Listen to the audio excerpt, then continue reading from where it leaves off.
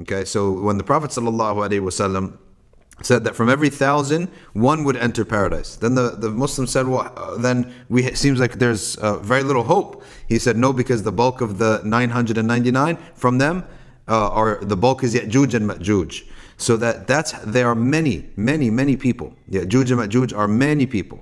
Okay, their populations are vast, and of course they live and die, and it's amazing. It's one of these it's one of the ghaibiyat that are only temporarily unseen. It's only unseen by the people from Dhul Qarnayn's time until Sayyidina Isa's time.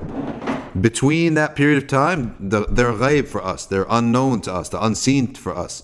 And we believe that they're under the ground somewhere in the caves of those mountains. Some people say in the Caucasus Mountains. Some people say in the areas now where it's so snowy and cold that no people can go. It's not an inhabited place. It's one of those uninhabited places under the ground that they are living in canyons and caves there.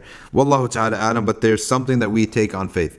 As for the belief that they are the Mongols or the Tatars or the Turks, well, this is completely ridiculous and unsubstantiated. Reason being is that they come in the era of Prophet Isa bin Maryam. Prophet Isa bin Maryam will come before Ya'juj and Ma'juj.